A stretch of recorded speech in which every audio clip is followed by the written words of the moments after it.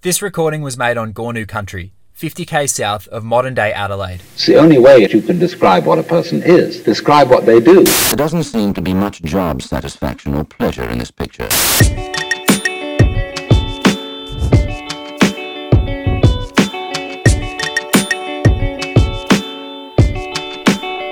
Ahoy! Let's dive right into it. By now, I think we're all up to speed on Australia's post-COVID gas-led economic recovery plan. So much so that I'm actually a little bit worried that the Donald Trump-style phraseology, if you will, that our parliament is becoming so renowned for, has actually maybe numbed us somewhat to the sheer audacity of this plan. What do you reckon? Have you thought about this at all? Because the way it seems to me, we're looking at the wake of a pandemic that has devastated Australia, not just economically, but socially, culturally, emotionally. And now we're being patronised that the solution is spending all of our money on more fossil fuels. More fossil fuels! I'd like to I'm pulling my hair out about this. I want to quickly revisit a really basic feature of climate criminology, greenwashing.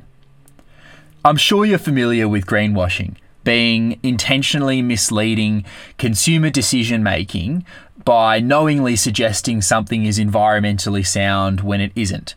So the most obvious examples being packaging on off-the-shelf products like eco-detergents and soaps with sleek labels and green bottles that are actually loaded with toxic chemicals.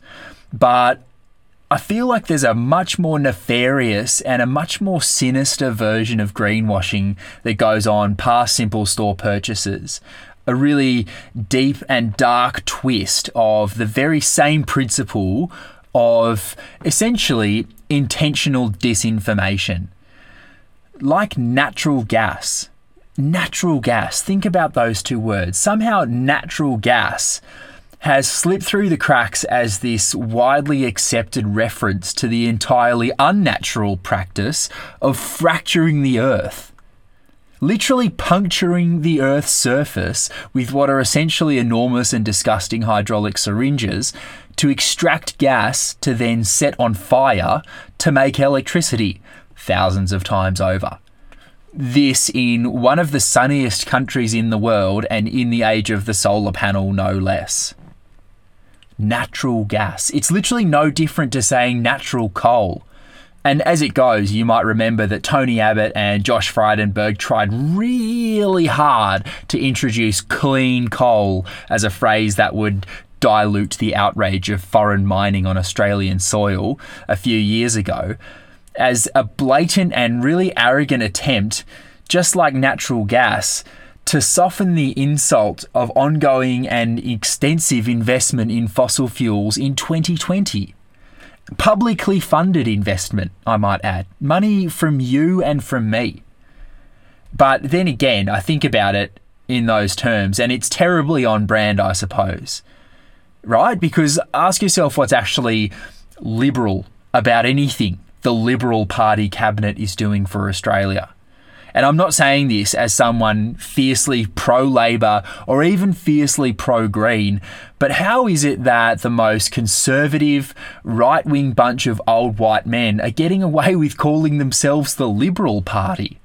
This is like full-tilt Matrix greenwashing, way past calling something a bio-toothbrush because it has 0.001% charcoal somewhere in amidst the plastic. Natural gas to power Australia's liberal future.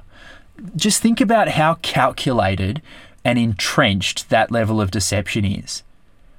Here's a couple of other things that our most liberal mates in Canberra are doing at the same time, whilst recommissioning the Australian Renewable Energy Agency and the Clean Energy Finance Corporation, which are two government-owned agencies tasked with achieving our renewable energy future.